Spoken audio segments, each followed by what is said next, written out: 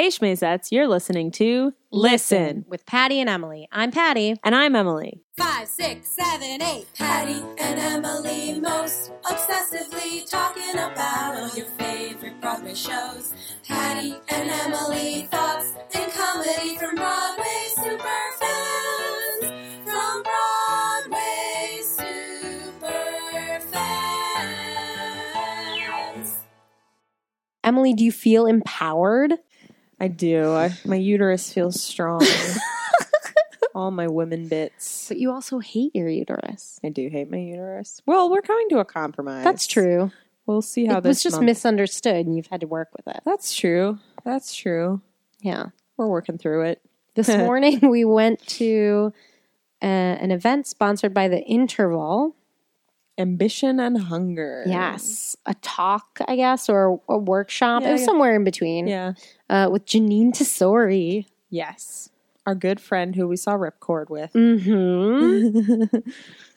It was really great. I'm really glad that we went. Me too. It was a great event. Janine is the fucking shit. She's such a badass bitch. Yeah, she's amazing. She's just, I think, like, especially because we signed up for this because I was just like, yeah, Janine Tesori, The Interval, those are good, reliable sources. Let's go to this. Well, and I guess I didn't pay too much attention to it. I just thought it was going to be like a talk with Janine Tesori, sort of like that.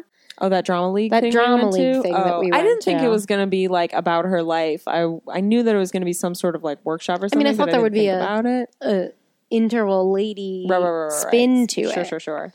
But yeah, no, it was more like a little empowerment workshop on women and it's nice to have especially the thing that I think I was most struck with while we were going through it was how different my feminist upbringing was to most people. I think I really take for granted my mom and my child, like being a born and raised feminist in the way that I was, and really take for granted the way that my parents talked to me and how like I didn't have to deal with a lot of bullshit. Yeah. Do you know what I mean? I do know what you mean. Like I've kind of sometimes I feel like feminist wise, like, you know, when you're like rich people are born on third and they think they hit a home run. Yeah. And feminist wise, sometimes I do feel like I was born on second. Yeah, you have a hard time allowing people to catch up to you. It is difficult for me sometimes. And I feel like we're not going to go into any specifics, especially because the space was a safe space where people were able to share. But from some of the stories that were shared amongst everyone, I feel like I'm somewhere in between where those people were and how they were taught and where you were, because I think I was raised in a feminist household but didn't consider itself or didn't know it was a feminist household. Absolutely. You know what I mean? And most of the pressure that I felt growing up was almost entirely my crazy brain putting it on myself. Yeah. Nobody was making me feel inadequate. I was making myself feel inadequate because I have something in your brain. Yeah, some fun chemicals that we all have that are different in other people. And my parents were always like, why are you freaking out about why did you put yourself to bed because you didn't think that The Simpsons was an appropriate program for you to watch? To bed. Well, but it goes into the same it goes into the same I that's censored how your personality absolutely is. Nobody told me I couldn't watch The Simpsons. I decided they were inappropriate. Which is so funny. I don't know why either because I probably hadn't seen it. It was like from You'd never watched it? I can't say that for certain. Because I don't have a moment of being like, I'm not going to watch The Simpsons. You were like 8? Well, probably. I mean, The Simpsons started in 89, so I was 6. So at some point when I became aware of The Simpsons, before 6th grade when I started watching The Simpsons and being like, this is a funny, smart show, I decided along the way that it wasn't appropriate and that I wouldn't watch it. Right. It's so funny. You know, and like... my parents were like, you got an 88 on the Constitution test. That's good. And I was like, no, I got a B. I failed, which doesn't make sense. Nope. You didn't fail. I didn't fail. Got a B. Like literally did not fail. Was pretty far from failing. A B plus even. Yeah. And I certainly never had any, my parents were so I don't know, my parents raised me and my brothers with a lot of independence, you know, like they're incredibly supportive, but even when I was a child, they were like, you're a person and you can make all your own decisions, basically. Yeah. I mean, my parents were on some level like that, and on other levels, like they taught us to stand up for ourselves, but then when we stood up for ourselves against them, that would make them angry, you know, which is like a hard thing to come to terms to as a parent, which I do understand, especially because that's not how they reacted to their parents necessarily. But I think growing up with 3 sisters and like my mom and my dad being in general very supportive. I don't mean for that to come off badly when I say in general, but obviously there's things that everyone has hang-ups about from how they were raised. Like a lot of the things that people were talking about seem like second nature to me and probably to you, where you're like, yeah, why wouldn't you react that way? But then the other side of it is to understand that that's not where everyone's coming from, and that we have to support and help them get there as well. Absolutely. I mean, I think, it's interesting for me sometimes. I remember having a discussion with people, cast members from like the Birds and Bees. We were like all talking about our periods, and everybody else was like, I didn't know what it was because nobody told me, or like I freaked out and it was shameful and blah, blah, blah, and all these things. And I was like, what? I started my period and my mom took me to the mall and I got my ears pierced and we had lunch and we got manicures and pedicures because it was my I'm a woman now day. I mean, not to invoke the the shame that is the Cosby Show now, but I remember watching that Women's Day episode of the Cosby Show and thinking it was interesting and strange, because as much as it was celebrated on that show, it certainly was no shame in my house, but I was the youngest kid and it was just a thing that happened. Right. It wasn't made a big deal of in either direction. It just was like, okay. Right. And I had been like waiting to start my period because a few years earlier, my mom had told me that I could get my ears pierced when I started my period. Well, there you go. So that's what the stoked. Yeah. And I got to miss swim practice that day, which was exciting. Well, that was and a whole other level. It was over the summer, so I didn't have to go to swim practice, and then I got to spend the day at the mall with my mom. Cool. It was a great day. Yeah. But that sometimes I forget that experience is abnormal to most people. I don't understand. I still do not understand the shame aspect of it, because even though it is tied to sexuality only because it's part of the life cycle, I think men are completely and utterly bewildered and terrified by bleeding. But I'm grossed out by it, and I hate blood, but I'm not like ashamed that it happens. It just does happen. Well, I think men don't get. I read this thing recently. Any other instance, like you have like a dumb stereotype of women shying away from blood and men like working through it, except when it's menstrual blood. It doesn't. Right. I mean, I understand why, but I also do not understand. But I think like I've read this little thing recently about sorry. What? I'm just like thinking about what we're talking about right now. It was a Janine Tesori event, so it is relevant to this podcast. It is. Yes. It was women in art. Right.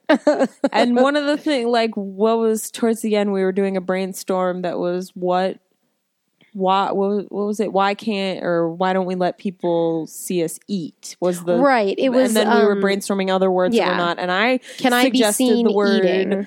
Bleeding because I think bleeding has been, I've been having a lot of issues with my blood in the last year. So it's something that's on my mind a lot, and especially, being more comfortable. When someone's, I think for a really long time. If I was on my period and in pain and people asked me what was wrong, I wouldn't be like, nothing, but I would just be like, I have cramps. Sure. And like, I wouldn't, because that was sort of like a middle ground where I felt like I didn't want to be one of those people that was like going to lie about what was going on with myself. I was like, there's no shame in just telling someone that I'm on my period. but just saying cramps seemed more less in your face or something like that. And like now, like I was at work 2 weeks ago or something, and I was on my period and I was sitting down because I was in a lot of pain, and my manager was like, brought me, you know, was like, why are you sitting down? Or you should be standing behind the register. And I was like, I'm on my period right now and I'm in a lot of pain and I don't have any painkillers, so I'm sitting. Yeah. And he was just like, okay, cool, no problem. You know, but like, I don't know where I was going with this. I don't know. Support women. The shame thing. Yeah. About blood. This thing that I was reading. I'm sorry. I got off track. This thing that I read the other day that was like talking about how really, obviously a lot of things about menstruation like completely terrify men because they just don't understand it. But I think the biggest thing that they don't understand is how uncontrollable it is. Because think about it, like, even if you have like, you have to pee real bad, or like you have to take a poop real bad, like to a certain degree and to a certain point, you can hold it. There is nothing any woman can do at all to stop the flow of blood when the blood is coming. The blood will come whenever it fucking wants to. I think like the closest thing, which you can even on some level control it depending on your thoughts and calming yourself down, is like a boner. Because sometimes those happen without you thinking about anything. Right. That's the closest. That's a better thing to be like, yeah, remember when you were in 12th grade and you got that boner right in the middle of English class and you couldn't get rid of it? That's what it's like, except it happens every single month. Yeah. Every single month. All of a sudden you're like, I'm just, and there's just blood coming out of my body. It's going to happen, sort of, but not exactly. Right. Anyway. I mean... And I guess this, I don't want to say devolved, because again, that's like adding a level of these things, shame to it. But it all boils down to the fact that women are a part of this society and they should be reflected in art. And that's what this workshop was about. Right. Yeah, I thought we also did a lot of great work. A lot of the stuff we talked about was about, you know, being able to advocate for yourself and being able to know the thing that I thought was the best thing that Janine said today was when one girl in the audience brought up the MTC season, right? You know, and was like, you know, that happened and it upset me and it made me angry and I didn't know what to do about it. And Janine was like, did you write them a letter? And she was like, no. And she was like, you know, because the girl was like, is it worth it to call these things out, or am I potentially cutting myself off from jobs and future work and like all that thing? And because she's an actress of color and is in the back of her head, I'm sure, thinking, if I write an angry letter to MTC, I will never get to work at MTC, like, which isn't necessarily the truth, it's not, but and also an understandable fear. And it's also because the community is so tight-knit and small, and then word travels, and she's thinking I could write this one letter and never work and never have a career. And Janine was she's difficult to work with. Was like, she's an activist. Right. What a terrifying word. And Janine said, like, well, if that's the theater company, do you want to work there? And that I think was one of the best things, is that because I have because of the position I'm in, I think I have a much easier time just screaming about all the things that make me angry, because I don't work for any of these people. I'm not going to work for any of these people. There's no stakes for me. Sometimes I get scared that I'm going to get banned from the theaters, but I don't think that's going to happen. And people have said and done worse things that haven't gotten them banned. Right.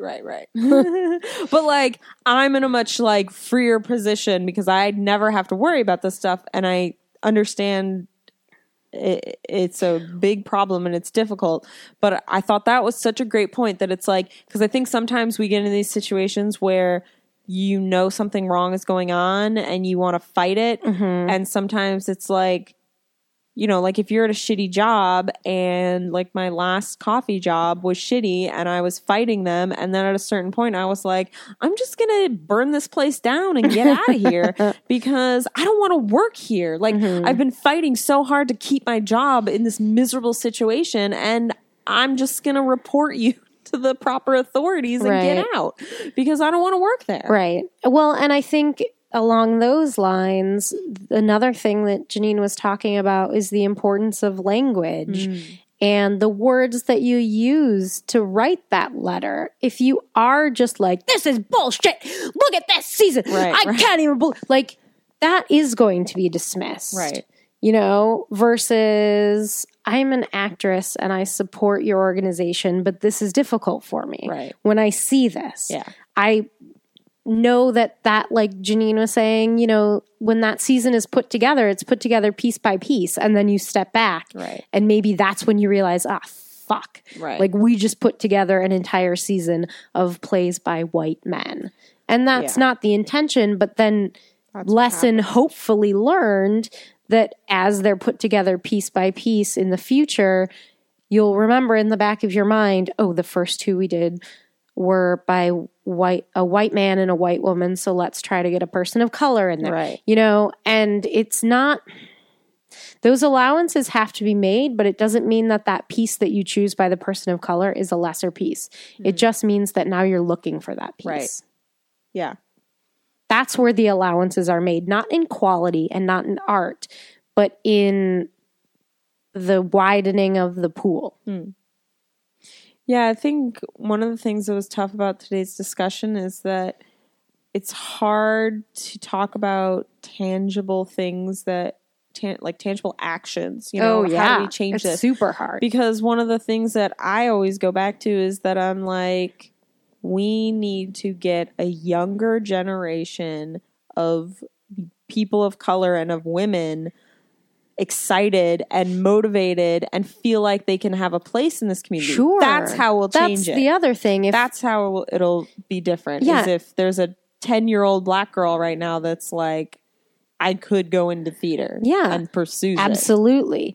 And also, if we're all writing those letters to MTC, then instead of choosing a season for their current subscribers who are old white people, they'll see that there's an audience beyond that there. And it might piss some of those old white people off or confuse them or be like, what is this show? But those, I mean, no offense, because we all are going to die, but those people are eventually going to die. And then we're your remaining audience. Yeah, I definitely think it's hard for those subscription services. I really do think that we're on the precipice of large changes because, I mean, not very close, but I think over the next 10 years, I think there's going to be a lot of turnover in the artistic directors, the people who have been the artistic directors of theater companies since the 80s and the 70s and stuff like that. I think those people are going to get phased out, and the people that will hopefully be phased in will be reaching to a younger audience. And all those fucking subscribers that are like in their 80s, you know, TikTok. Well, that's what I'm saying. And I don't mean that in a mean or disrespectful way. I do. But you know, again, everybody dies. And that's the cycle of theater. But you can't, it's always going to be that dying generation that you cater to if that's the only ones you ever cater to. And eventually, I hope not, but eventually if we're that audience, you know, they're looking beyond us and they're looking to what the generation after us is interested in seeing. And then hopefully they program for that. And then we as the old people are like, oh, I never would have thought to see this show, but it was really good. Well, I wonder. And not like, that show's too long. I would be so curious to look at these subscription theater companies and really like what their numbers for their subscribers must be like. 85% of our subscribers are over the age of 60. Yeah. You know, and it's like, if I had disposable income, I would subscribe to these theaters. You get good seats and you get to pick and all the, you know. I would become and it is a deal if you're always buying full price tickets. Right. It's a deal to subscribe. Right. But I also, you know, I think that like a lot of them have their subscription service, which are the vast majority people that are older. And then those are the programs that also have like pretty good like youth ticket programs or like under 30 programs, but it's like you're catering to the subscription people, making it accessible to young people. But then, like, as a young person coming to see all these subscription shows, even on like a HipTix or LinkTix or 30 Under 30, I'm like, MTC, 80% of the shows I see at your theaters, I don't fucking like. Because they're about boring old white people and their problems. Yeah. And not even like... interesting problems. Right. I was going to say, like, we just, Ripcord was about old white people. Sure. But it was fucking interesting exactly. and good. And also, they didn't the country have to house. be white.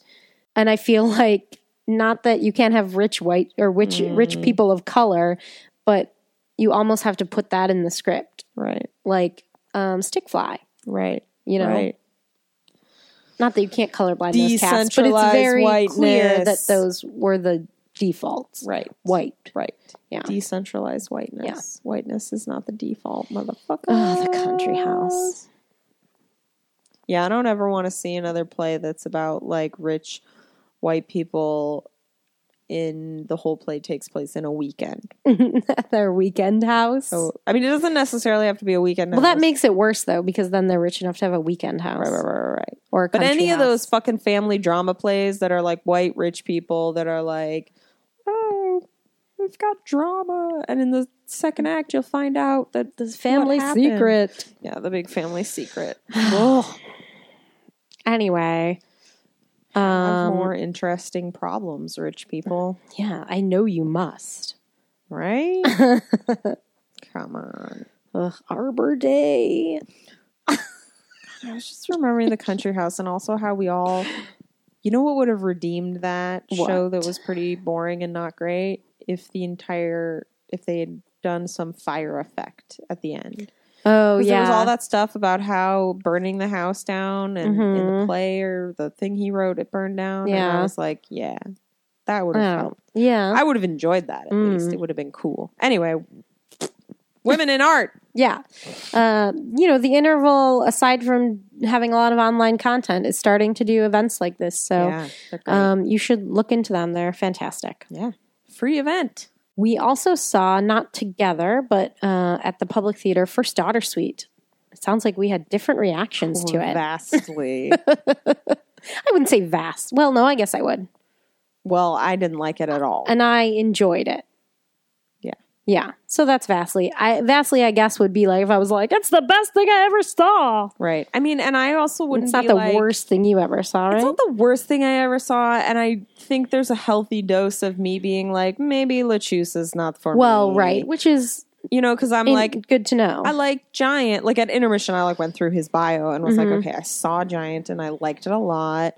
And okay, I actually haven't seen any of his other shows before, and the only one that I know the music from is Hello Again. So I was like, you know what? Maybe this is my you're not a LaChiusa person. Yeah. Which is fine. But I was able to find something offensive and problematic in every single scene. So there's that. The first scene I thought was sexist.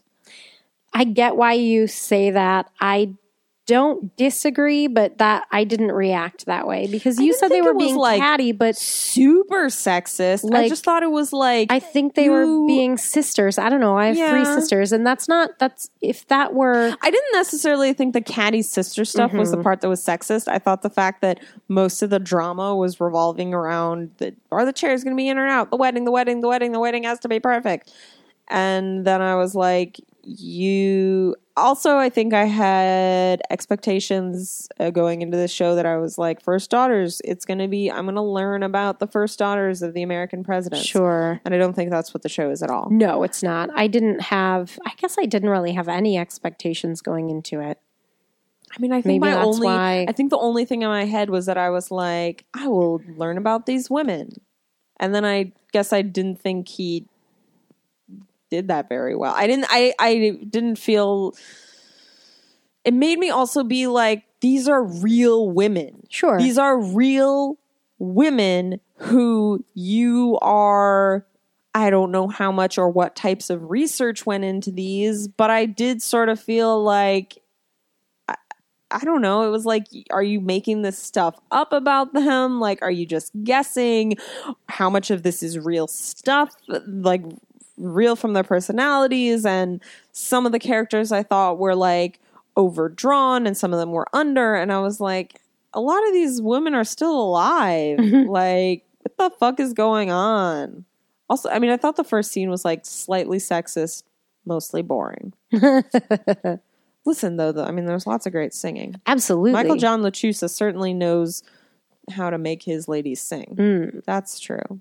Well, I mean, I hear all of the things you're saying and I understand it. And I guess I took it with a grain of salt, being that, you know, I don't remember the daughters' names, but that in real life, one of the Nixon daughters got married at the White House. Right. But I'm assuming that this is a historical fictional account of what could have happened behind the scenes, because it was a rainy day. Right. And it was during it was right after Watergate or whatever, I think or all before the Watergate. contextual stuff was all, like, I definitely think all that also making it seem like the big outdoor White House wedding was set up to distract from the loomingness of Watergate.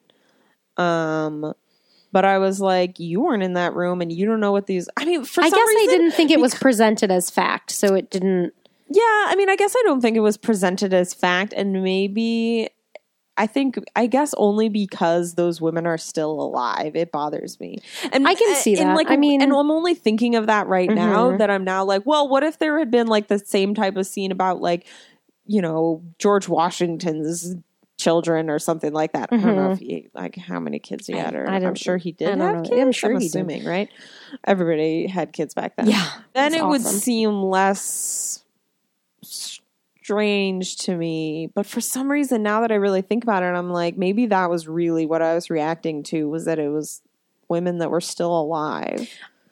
And you're, like, fictionalizing their life. And you're like, they don't have any control over the things that you're saying. And this is the only snapshot of these women that we get.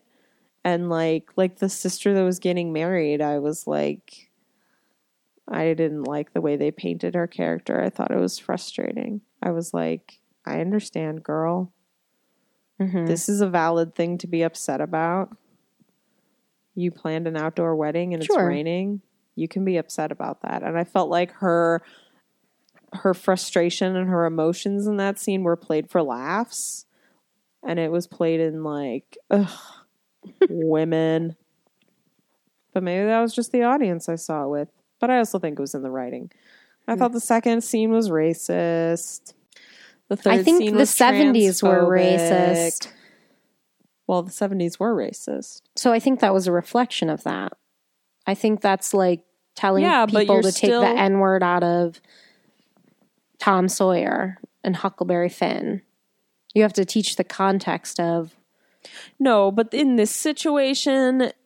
Of a white show presenting itself to a white audience, still playing into, even though it's a 12-year-old or however old that girl was, and even though it's a dream, the only thing you're showing about Iranians is this 12-year-old girl's dream fantasy of them as, like, baklava, terrorism. Which baklava is not a... Right. But I don't know. I get it. I get what you're saying, and I knew that would be your reaction. Right. I think maybe that's the public and LaChiusa taking the audience, like, holding them to an understanding that they may or may not have. What do you mean? Of seeing that as presenting how a 12-year-old who's been hearing whatever she's hearing from her president father, who's been put in this awful situation, sees Iranian people, and that's all she knows of it. But that doesn't matter, because we have no human, fully characterized Iranian like, we don't have those examples to look at. The only examples we have are terrorists, and this is just another one that's saying Iranians are terrorists. But that's why I'm saying, and maybe it's wrong, but that they're holding the audience to a higher standard that maybe they shouldn't, because I know that not all Iranians are terrorists. Well, obviously, we're woke and not racist. You know what I'm saying? And maybe that's not the answer, but that's probably why it didn't hit me that way, because maybe I would be able to feel that slightly differently about that scene and how racist it was if he hadn't also been transphobic in the next scene, because I think using a trans slur just demonstrated to me that he and I think doesn't know what he's doing. In that scene, using the T word was not the same because there was no actual real reason to use it, right, versus the effect that I'm assuming, unless he is just racist, that the depiction of Iranians was used in the Amy Carter's scene. Like there was no real reason for. I think that maybe there's a time and a place Reagan's daughter to use for that Amy Carter scene, but I don't think we're there yet. I don't think it's something that should be put out into the world right now in that way. I think there's plenty of things that we can look at, you and I can look at and be like, I see what you're going for. I understand it. It's not like in the greater context of things, it's not bad, but in the context of how scarce people of color are in the arts, it's bad by definition. Like, for example, in Honeymoon in Vegas, we both thought that the Mahi character in her Fricky song was incredibly racist. Right. I had a Twitter conversation with someone who was Asian being like, I wasn't bothered by that scene. And I was like, how not? How not? What? I was like really confused because I was like, I thought it was horrible. And she was like, I don't know. I just thought it was like funny and kind of like light and it wasn't serious or anything. And I was like, okay, I totally understand that. And maybe if there was like, a ton of fully formed Asian characters that we got to see, then it wouldn't be bad and you could have a parody like that and it's not a big deal. But because of the world and the situation that we're living in, it is problematic. Well, it's and that's kind of how I feel about the Amy Carter thing, I think. Sure. I think, because people like us who know that all Iranians are terrorists are going to look at that and be like, this is one depiction of it and it's her dream and it's a fucking dream. So it's out of control and ridiculous. And like Rachel Bay Jones was like eating paper, and then, but if you're fucking racist, you're going to sit down and that's just why be like, I think I get whether it. It's funny. Right or not, the public, because it's the public, is probably holding their audience to a higher standard. And there might need to be more context for that. I don't know, man. The public's like on my shit list right now. I'm mad at them. Well, they can't, I don't know. I'm sorry, but I'm going to bring in... Yes. Well, it's on our list, so do it. We'll just sort of... So, like, the Public Theater was like, hey, we've added this show to our season, Southern Comfort. It's a musical. And they put out a very direct casting call for trans actors, being like, we want trans people to be in this show. Yes. And everyone was like, that's awesome. And you're like, fuck yeah, that's awesome. That's great. Good for you, the public. And then I went to go see this show, and in the fucking third scene, they use the T word twice for absolutely no fucking reason. And I was disgusted. I was like, how the fuck can you post a casting notice calling for trans people specifically while simultaneously producing a show that uses the T word for no fucking reason, like pejoratively, completely, and like fuck you. It just made me so fucking angry. It's just yet again another example of people wanting your money but not following through as a good ally. They're like, hey, they're pandering. Like, you're like, oh my God, that's so awesome. You're going to produce a trans musical. That's really exciting. But that's when you realize that really what they're doing is pandering to you for your money, because they're putting up that trans musical. But they're a nonprofit. But they still need people to come and buy their tickets and see the shows. It's not like they're making a profit out of it, but they still have to make money to continue to go. I think it's something that needs to be pointed out and discussed.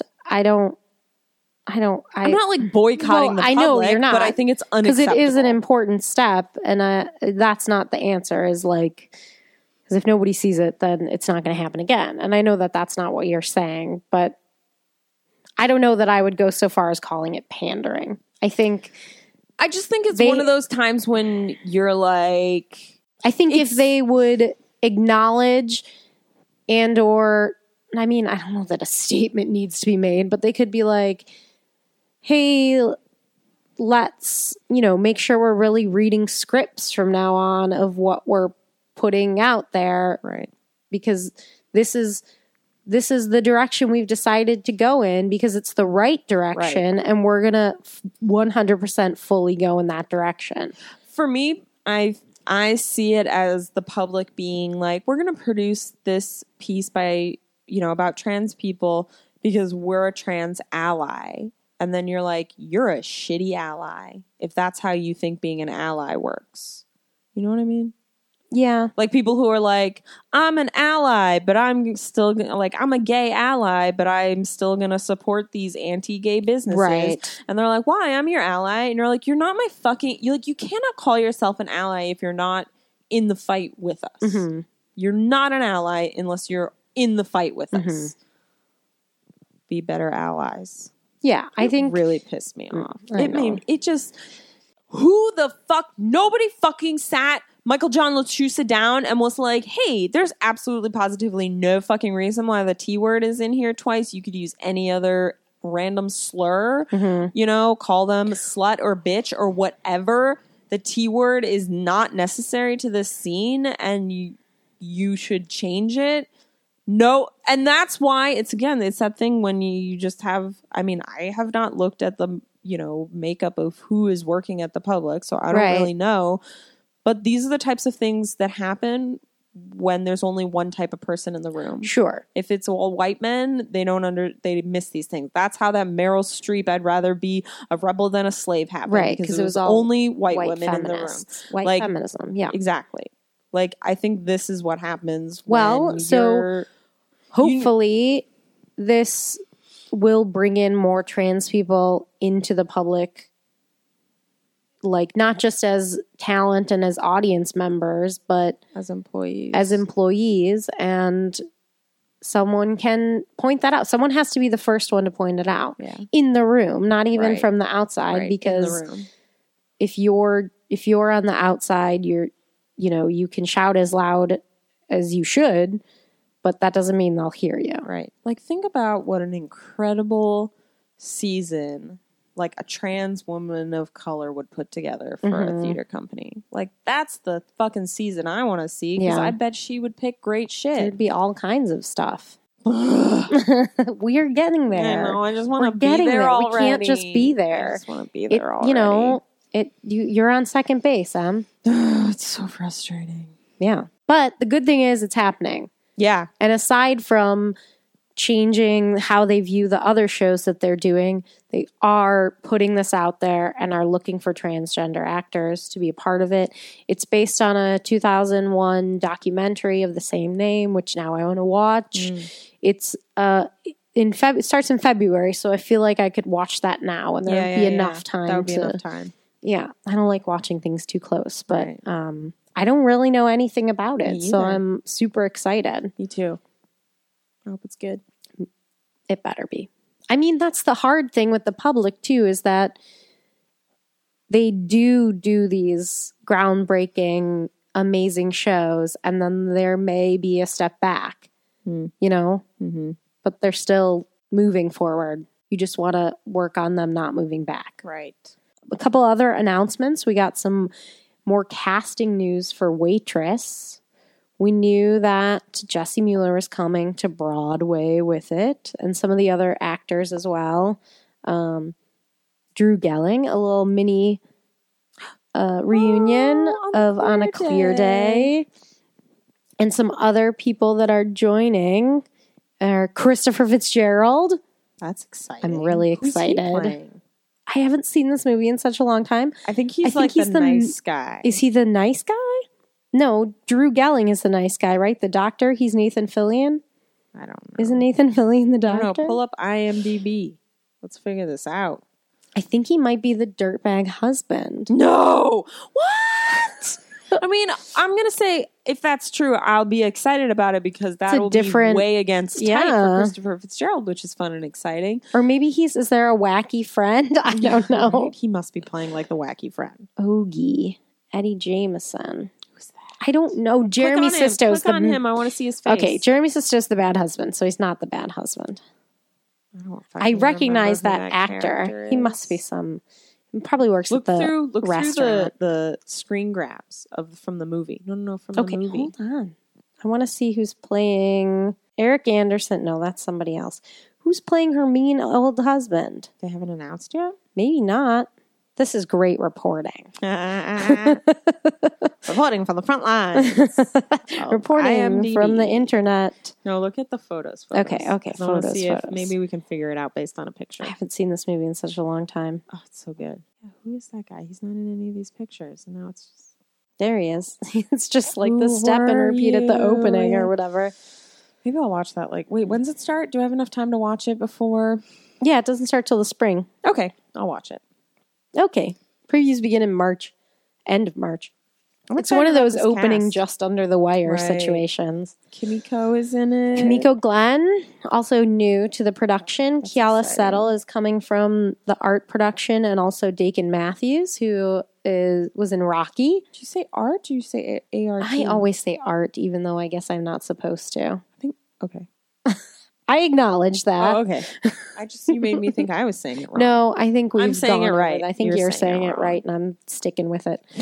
Dakin Matthews from Rocky he's the coach. Get him, Rocky. Also known as Headmaster Charleston from Gilmore Girls. Nice. I'm excited about this show. I haven't listened to anything that's been released. I'm not listening. I don't want to, right? I'm not listening. Yeah, let's hold on. I haven't heard any of the songs. Me neither. I'm not gonna do it. Yeah. Then we have some really completely unexpected and exciting news. Seriously, I thought it was April Fool's nowhere. Day. I was like, that sounds meaner than you mean I know. I thought it was, but I never thought it would happen. No, I know. I was so shocked, and I had no indication that it was coming. And when I started reading through the cast list, I feel like I was like, what? With possibly the greatest cast ever assembled. The greatest cast I would say ever this assembled. Cast this season. This is the type of cast that you see in a one-night-only concert. Right. It rivals Shuffle Along. Yes. Because Shuffle Along was all the great black actors. That doesn't mean they're not in other shows also. Absolutely. There's a lot of, but they were literally the list of... Think of a black actor you love. They're in it. Yeah. And Shuffle Along. They're not in that. They're in The Color Purple. Or Hamilton. They're all taken up. Nobody could do a production of, I don't know, Did you see that thing the other day when someone was like, hey, Joshua Henry, I want to write a musical for you. Yeah, that was great. I can't remember who that was. Me either. Oh, we never actually said what's happening. What are we talking about? Disaster, the musical. I'm so happy. Seth Rudetsky's musical with his writing partner, Jack Plotnick. Their musical Disaster, which is a parody of all those 70s disaster movies, which I don't even think I've actually seen any of them, but I'm aware of them. I think I saw half of the Towering Inferno, the redo of Poseidon, and the Poseidon Adventure, all of those. But it had Emmy Ross in it. I remember that happening, but I don't. Yeah. I think I saw half of it. We saw it off Broadway. It had a couple of productions. It had sort of a short production, and then an off-Broadway sort of more staged production for a few months, and that's the one that we saw. Yeah, at the St. Luke's Church Theater. Yeah, with Mary Testa. It was so good. It was oh my God, we had such a great time. So funny. It was so fucking hilarious. I feel like I was crying my face off because I was laughing so hard. Mary Testa's lines from that show are still jokes that we say to each other all the time. Her fake tap dancing was the funniest thing I've ever seen. Now, the sad part is Mary Testa is not transferring with this, which she'd fit right in. So I'm going to guess scheduling. Right.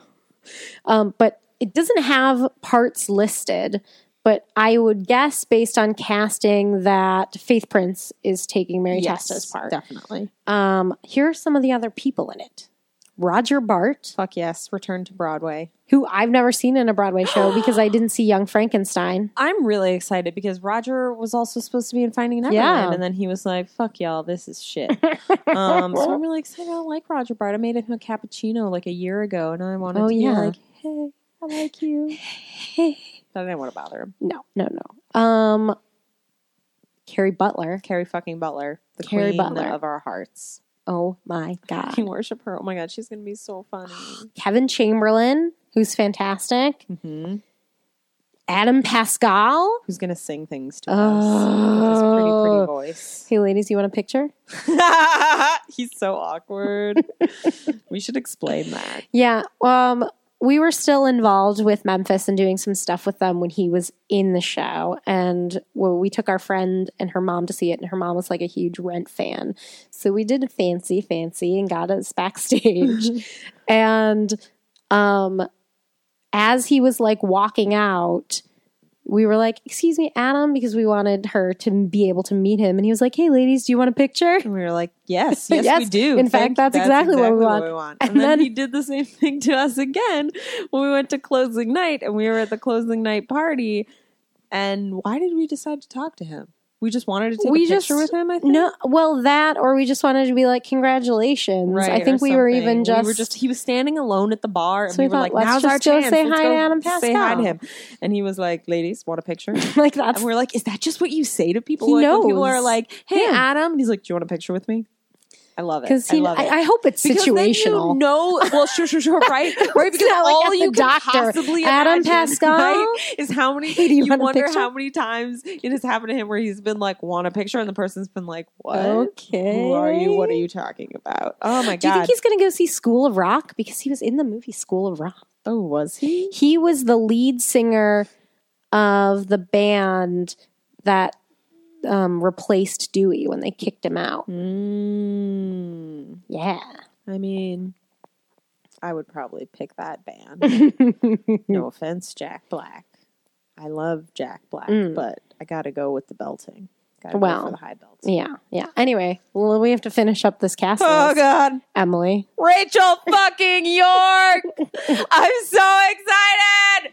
I love Rachel York. Also, this part's going to be fucking great for her because I'm pretty sure we can assume that she's playing the lounge singer. Oh, that would make sense. I have trouble. There are so many people on this list, and there were so many people in that show that I'm like, I don't remember.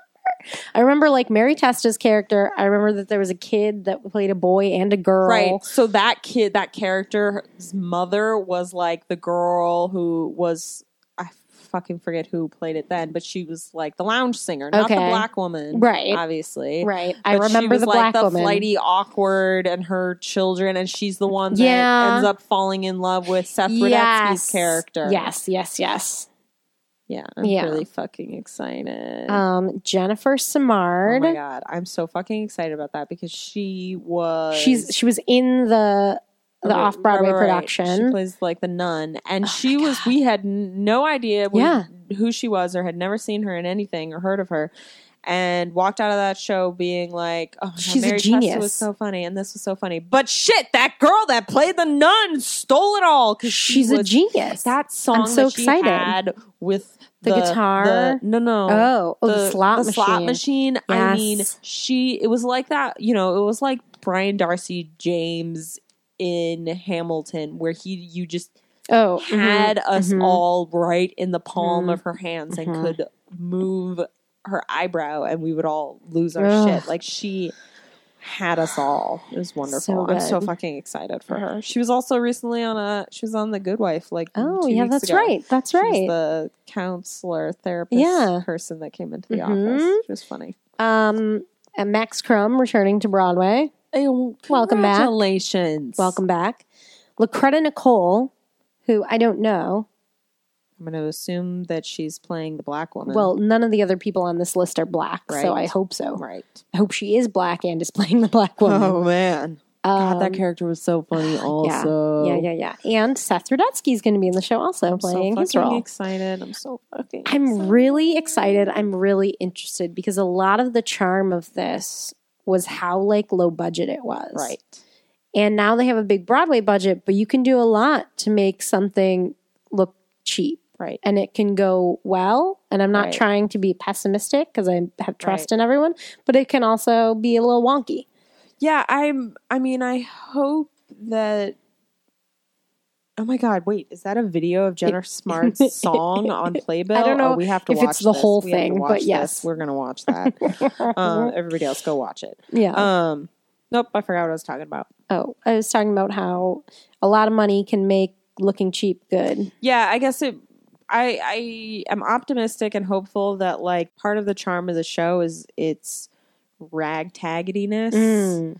Like, let's put on a show. Right. And like, you know, like some of the funniest gags in it were like that one child playing twins, you know, and with like one hat. Yeah. That would like turn it around. You know, that was hilarious and great. And like I don't think, but I hope that it doesn't, like they don't just throw a ton of money at it and think that that'll... Well, and to be honest, looking at this list of people in it, maybe most of the money's going to the people's salaries. I hope that's how they're able to do it, because they don't actually need a lot of money for the rest of it.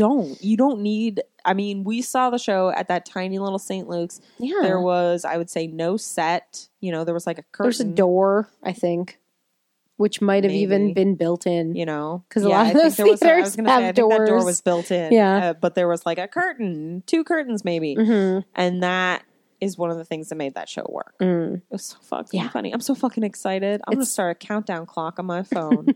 That's how excited I am about this. I want to know exactly how many days yet. God damn it! But March 2016 opening. I'll set a countdown clock for March 15th. Okay, the Ides of March. Oh wait, it does.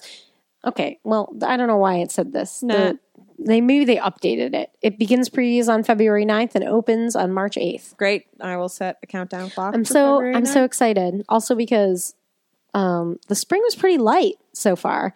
And this always happens. Things announce now for the spring because the fall shows start closing. Right. But it's a nice surprise. I always find it really funny that I feel like every fall you're like, not every fall, but a lot of the times you talk about how you're like, the spring's so light. And I'm like, girl, just wait. You know what's going to happen. I know what's going to happen. It was less that the fall was, or that the spring was so light, but that the fall was so heavy.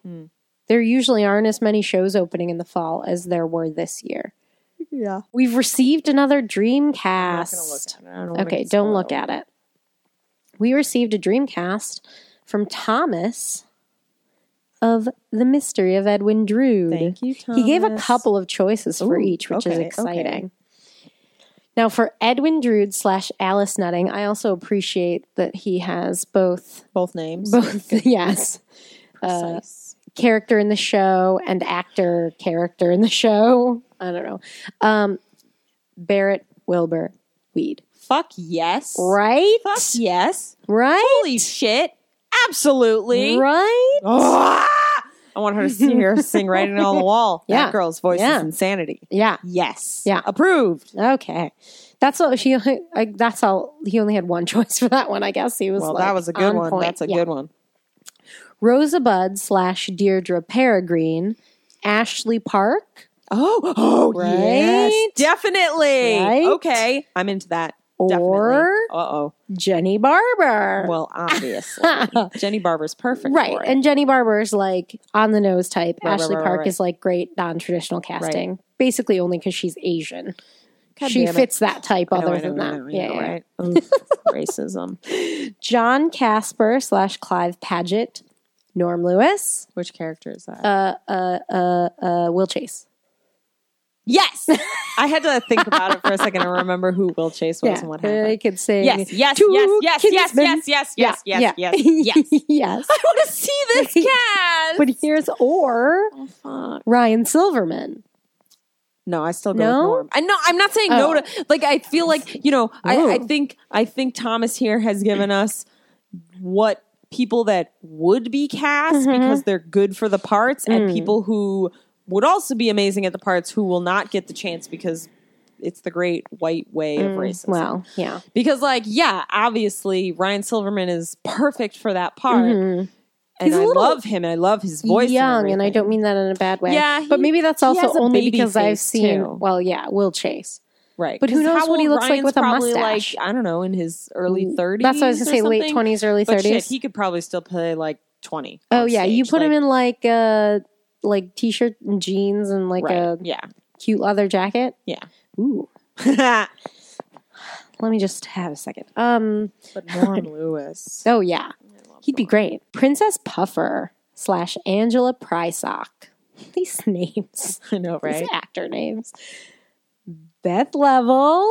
Yes! Or Lilius White. Oh, fuck! I mean, both. Yeah. I mean, I want Could we just have like a double casting? Fuck yeah. Then they only have to do 4 shows a week. That's nice. Hell yes. Oh my God.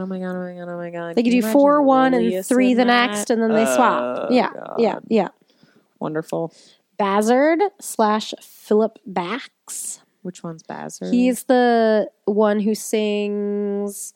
He's how do I describe him? I think he's the he's the drunk guy? The drunk grave person? No. He sings, God, what is that song called?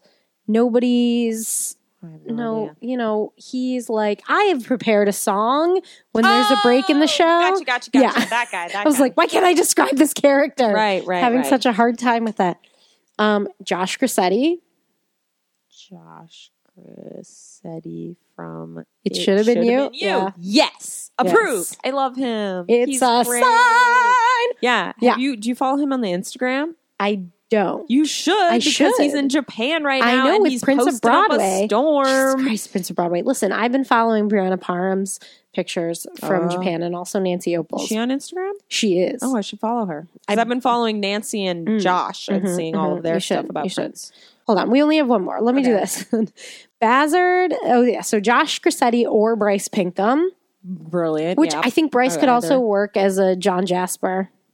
Which is a little close to... That's the Will Chase character? Yeah. Yes, a little close to Gentleman's Guide, but that's fine. Right. And then Helena Landless / Janet Conover, Philippa Sue.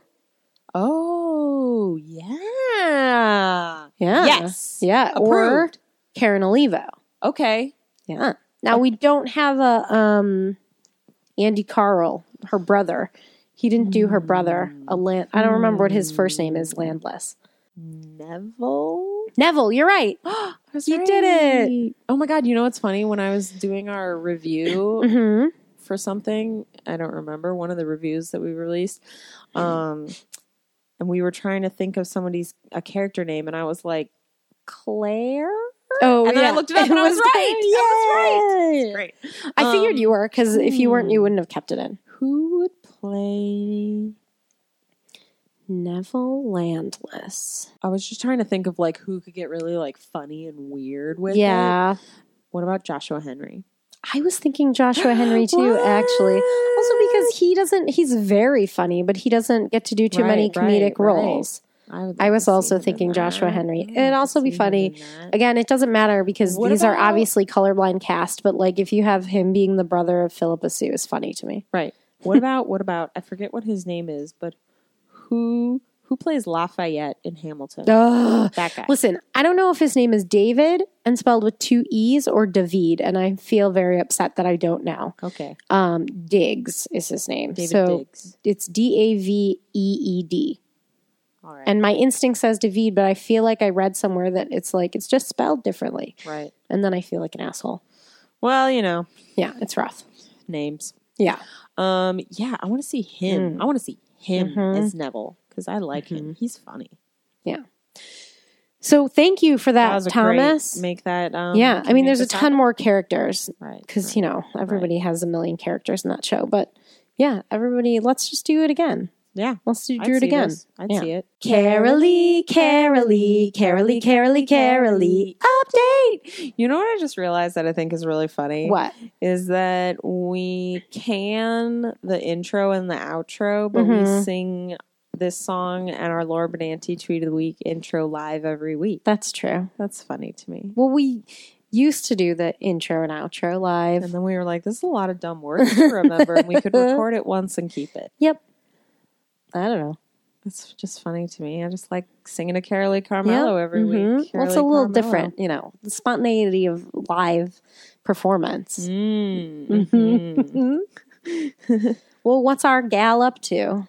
She's been posting things on the social media. Mm-hmm. Posting some good dub smashes. Yeah. You know. She's really enjoying Still no that updates dub about smash. Carolee's Halloween.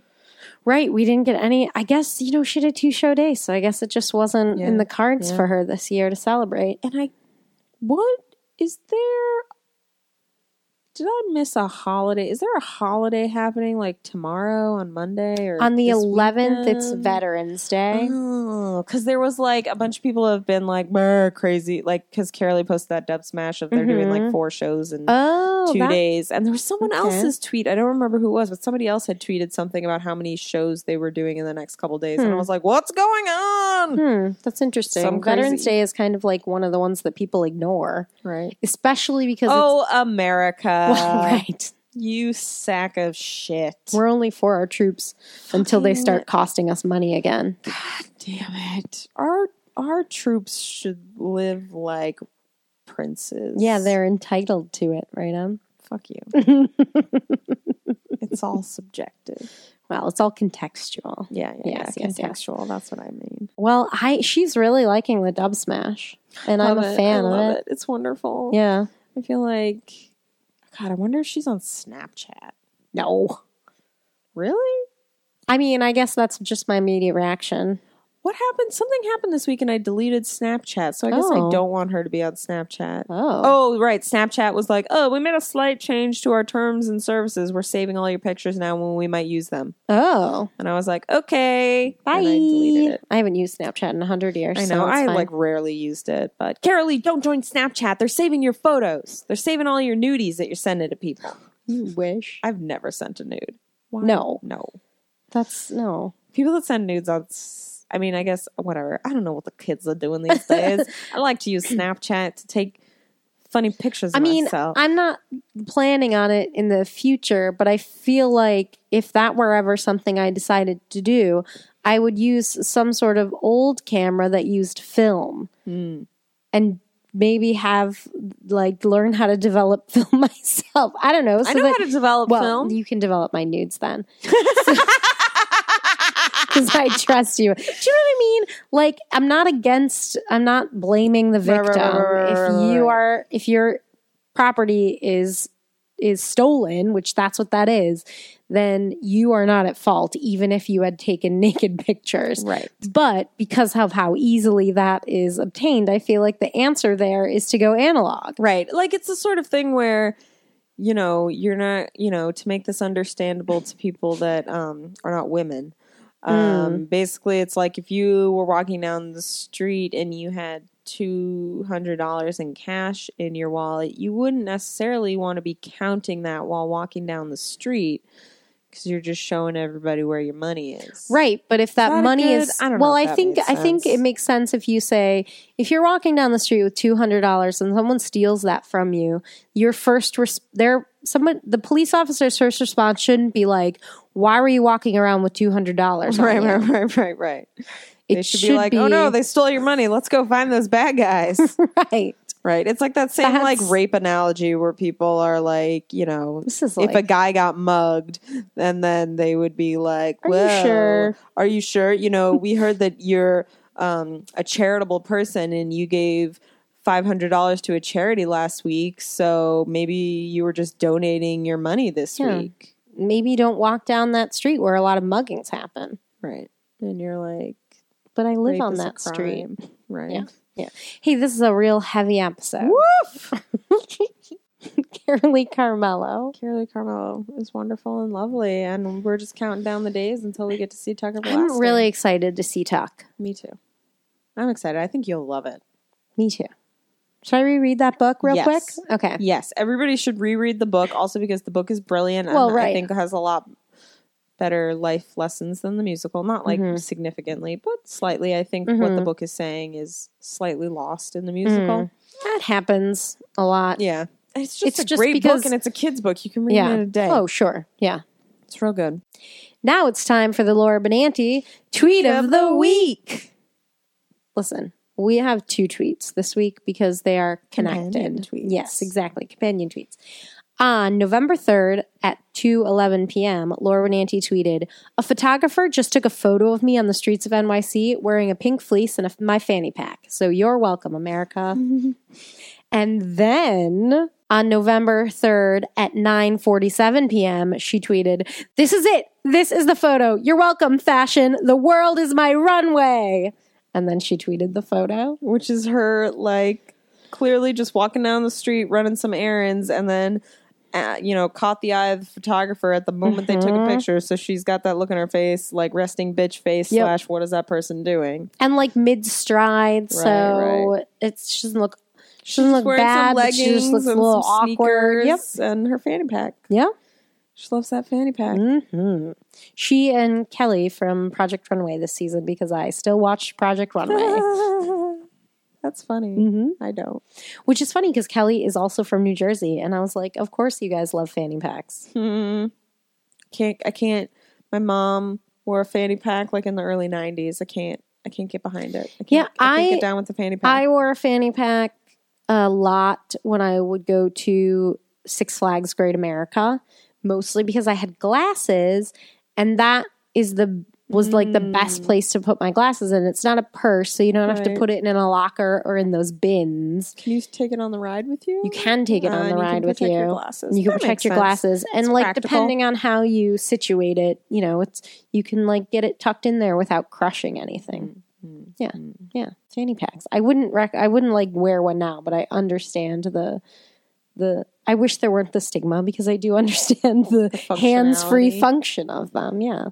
And shoulder-free. I have round, short shoulders, so purses fall off my shoulders a lot. It's very like a lot of like... I like a cross-body bag is my fave style. Crossbody or a backpack. Hands-free. I don't like adults in backpacks. But you don't have like a book bag. You have like a cute little fashion backpack. Right. You know what I mean? Wait, so did you hate like the backpack that I used before that was like a backpack? Well, backpack? you are a responsible backpack wearer too, though. What do you mean? Like you take it off if you're on a crowded subway. Sometimes you should always do that. But my backpack is not that large. Well, I'm talking about your like small one too. Why are you so anti-backpack? I don't like... I can carry more stuff. I wear a backpack if I have to. I just don't like it when I have to. I wear a backpack whenever I go to the airport, because you're allowed a purse and a carry-on. And then if I have like my carry-on, then I can just put my purse in the backpack, and really I have 3 bags. Yeah. I know that game. I hear you. Yeah. Anyway... Yeah. Laura Benanti's a fashion icon. I didn't know you were so anti-backpack. Adults. But they're not... So is your problem with adults that wear, like, JanSport backpacks? Which is the one that I have, which is funny. So you're a hypocrite. I fully admit that. It's funny. But I always am properly ashamed when I'm wearing my JanSport backpack. When I see, like... an adult male in a suit wearing a backpack, I'm like, I don't know, bro. That's weird. That looks weird. You're ruining your suit outfit. But like... Your suit outfit. But I feel like if it's not like a backpack that was designed for like a high schooler... That's like what I picture in my head when I said that. And I said, but not your cute fashion backpack. You don't discriminate. I should wear one of those like tiny backpacks that people wore in the 90s. Hashtag not all fanny packs. I had a tiny little backpack when I was... Did you have one that looked like an animal? No. Mine was like a mini backpack that was probably about, I don't know, maybe like 10, less than that, probably 10 inches. It was probably like 6 inches tall, 8 inches maybe, and it was red sequins. It was... This makes me think of 10 things adorable. I hate about you. I thought it was pretty cute to have that teeny tiny little backpack. You know, it was like 1997. Yeah, I was looking great. Yeah. Yep. Keep doing you, Benanti. Hey man, live free. I'm gonna wear my backpack. I'll silently judge you for it, but I won't say anything. That's our show. Until next week, you can follow us on Twitter at Patty, the letter N, Emily, Patty N, Emily. You can follow us individually at Patty with Y and at Emily Faye Oakley, and find us anywhere else on the internet by searching Patty and Emily. Be sure to subscribe to us on iTunes, rate us, and leave us a comment, and we'll read it on the show. Send us your topic suggestions, questions, dreamcasts, etc. And in the meantime, go see live theater!